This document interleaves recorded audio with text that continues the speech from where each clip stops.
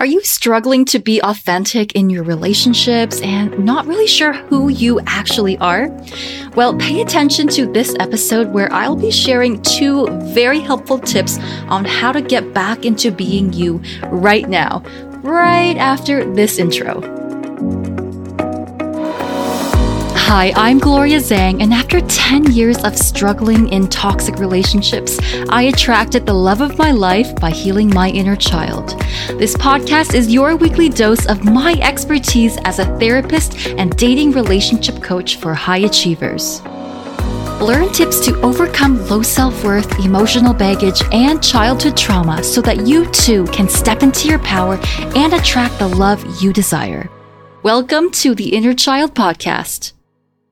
Welcome back to the Inner Child Podcast. My name is Gloria Zhang, and I help high achievers heal their toxic relationships and attract the healthy, secure love of their dreams. And guess what, besties? I'm back. Does a little dance in her seat, drinking a big cup of tea. So I was on hiatus for a couple of weeks, as I told you all in the last episode, and I can't even put into words how helpful that was for me on so many levels. So do any of you have this experience of when you're trying to think of that word and it's just on the tip of your tongue, but it's not quite coming out? Well, I had been experiencing that for a couple of months recently. I wasn't really sure what it was, but as of a few weeks ago, I started this holistic medicine treatment for gut health. And it has just completely cleared that brain fog 100%. I feel sharper. I feel like words are coming to me easier. And it was a big eye-opening experience to realize that this was actually connected to my gut health. It wasn't all in my head. So it was a good reminder that mental health and physical health are oftentimes very much related. I spent some great quality time with Andrew and we really reconnected. Celebrated his birthday, and it was really nice to take some time away. And when I was alone doing some of my own self-reflective work, I also learned something else about myself. And it's that there are still some things about me that I want to be more authentic about. And I do also want to be more authentic about on this podcast as well. You know, I've been doing this for several months now, and I'm also learning about how I want to show up here. I started off never having done a podcast before. And, the idea of authenticity, that's something I struggled with for my entire life. It haunted me up to my 20s. And as you know, I'm now in my 30s.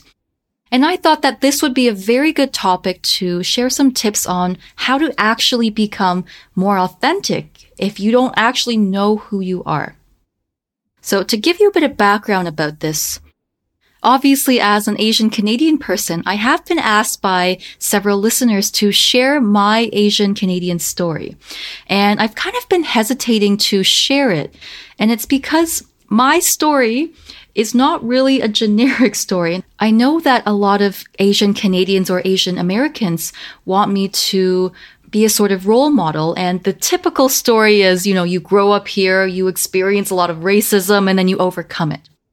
But because I had such a different upbringing, my story was not like that at all.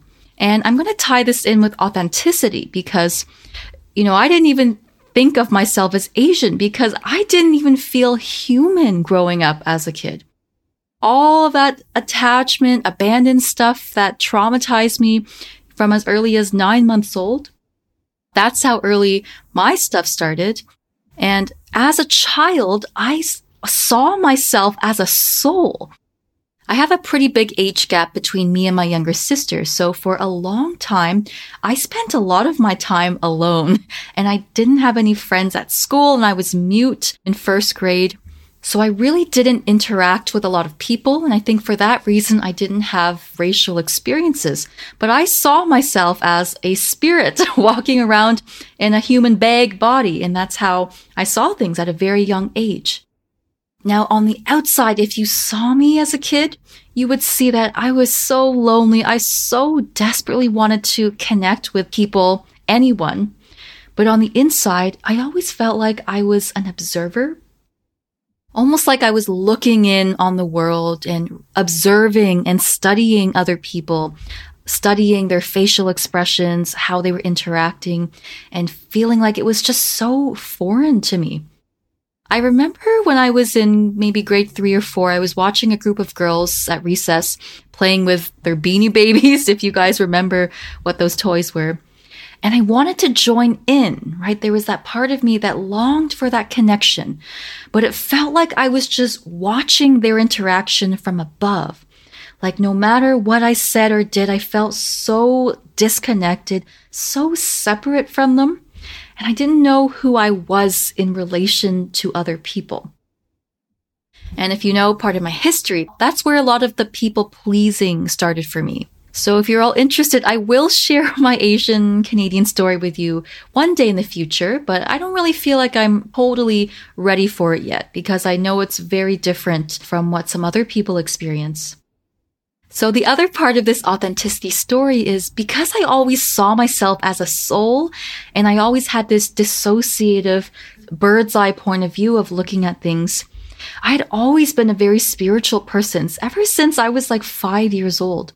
My mom used to tell me all the time that even when I was 6 or 7 years old, I would tell her all these stories about what happens to us after we die. And I had all these conversations about souls with her from a very young age. And so that's always been a huge part of me.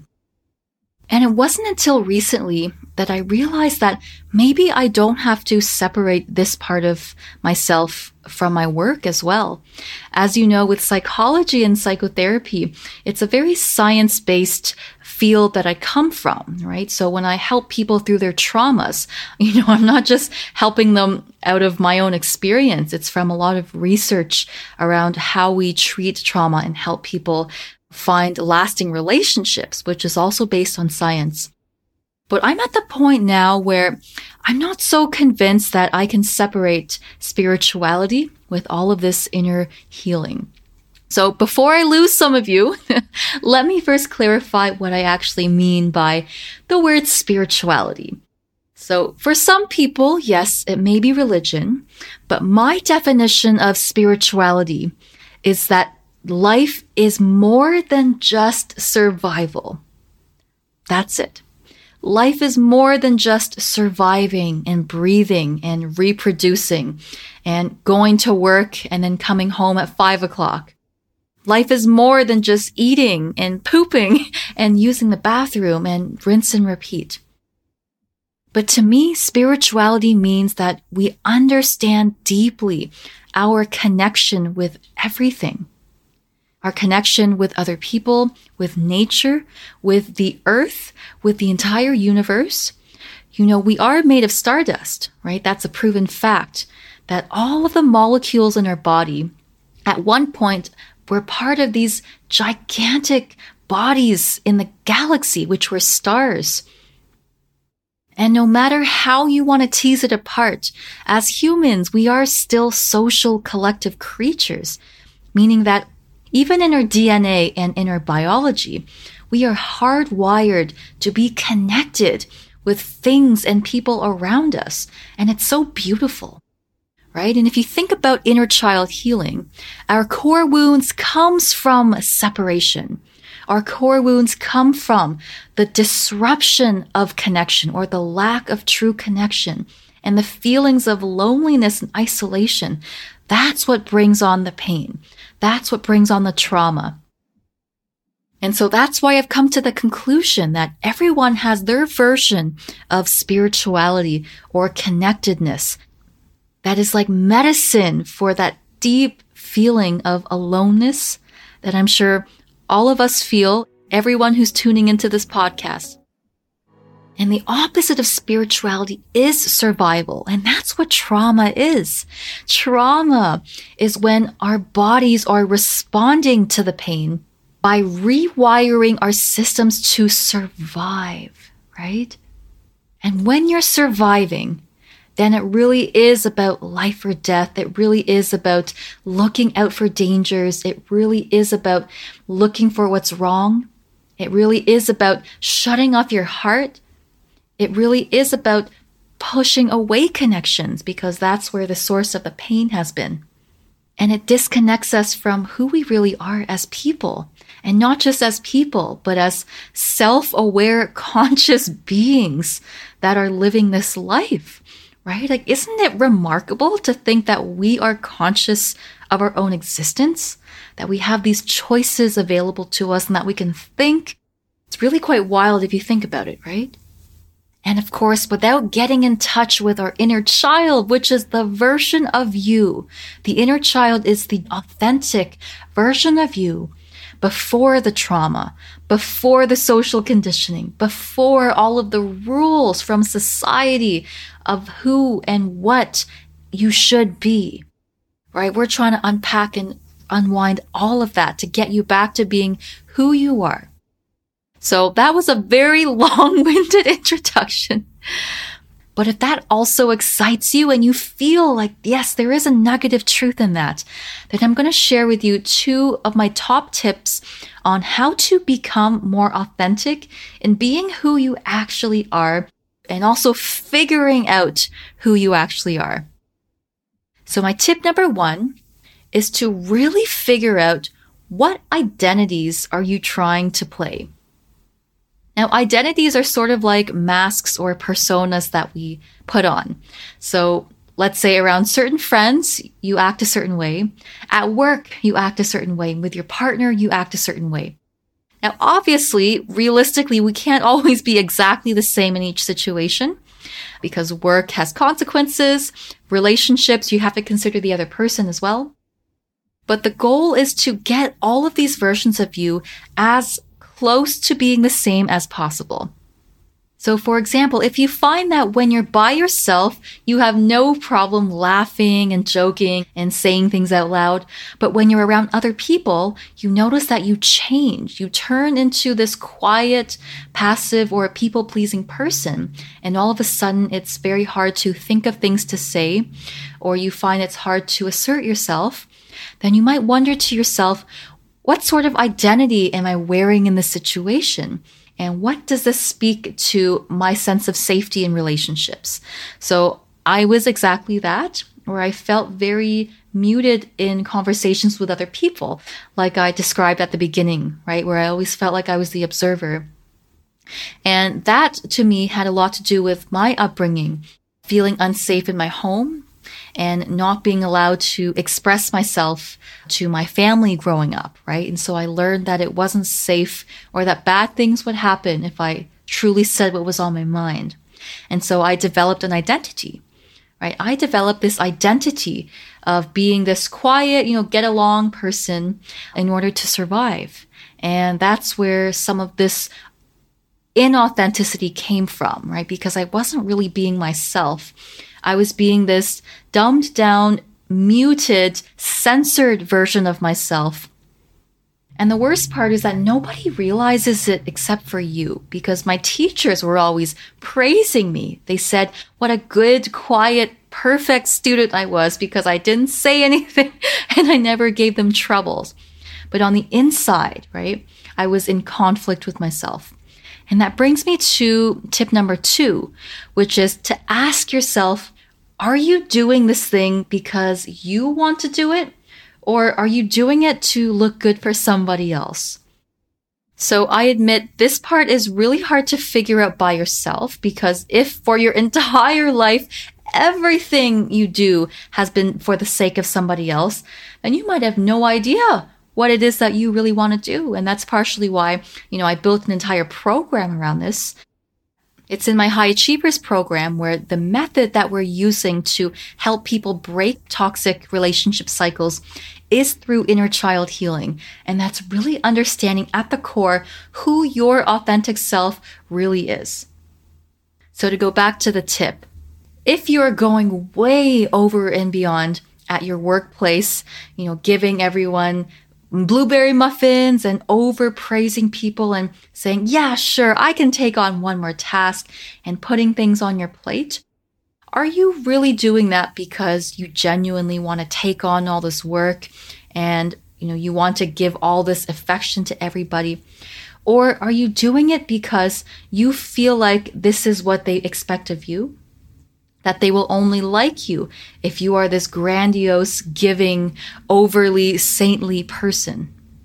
Do you really want to take on these tasks because you're such a hard worker?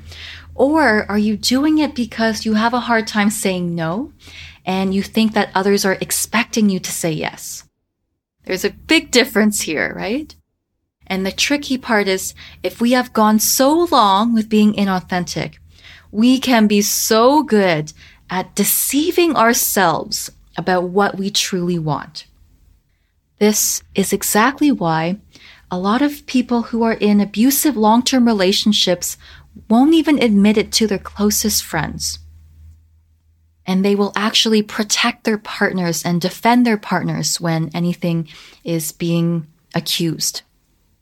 Right? For some of us, it's easier to pretend that everything is okay than to see the reality for what it really is.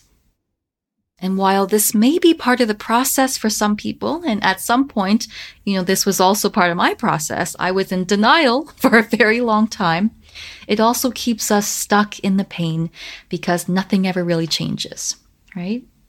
So I hope these 2 tips were helpful for you. And I hope you enjoyed my new extra energy from all this holistic medicine stuff I've been doing. If this was helpful, take a screenshot of this episode and tag me on Instagram at @ByGloriaZhang, and I will reshare it for you. And thank you for sharing this with your networks. So thanks, besties. I will see you all in the next episode. Bye-bye. If you love this episode, please hit subscribe and give us a 5-star review. It really helps me a lot, so thank you. To join the community and get your daily dose of inner child tips, follow me on Instagram and social media at @ByGloriaZhang or visit bygloriazhang.com. If you're a high achiever or entrepreneur who wants to work with me, message me the words high achiever and I'll get in touch. Thanks, bestie. See you in the next one.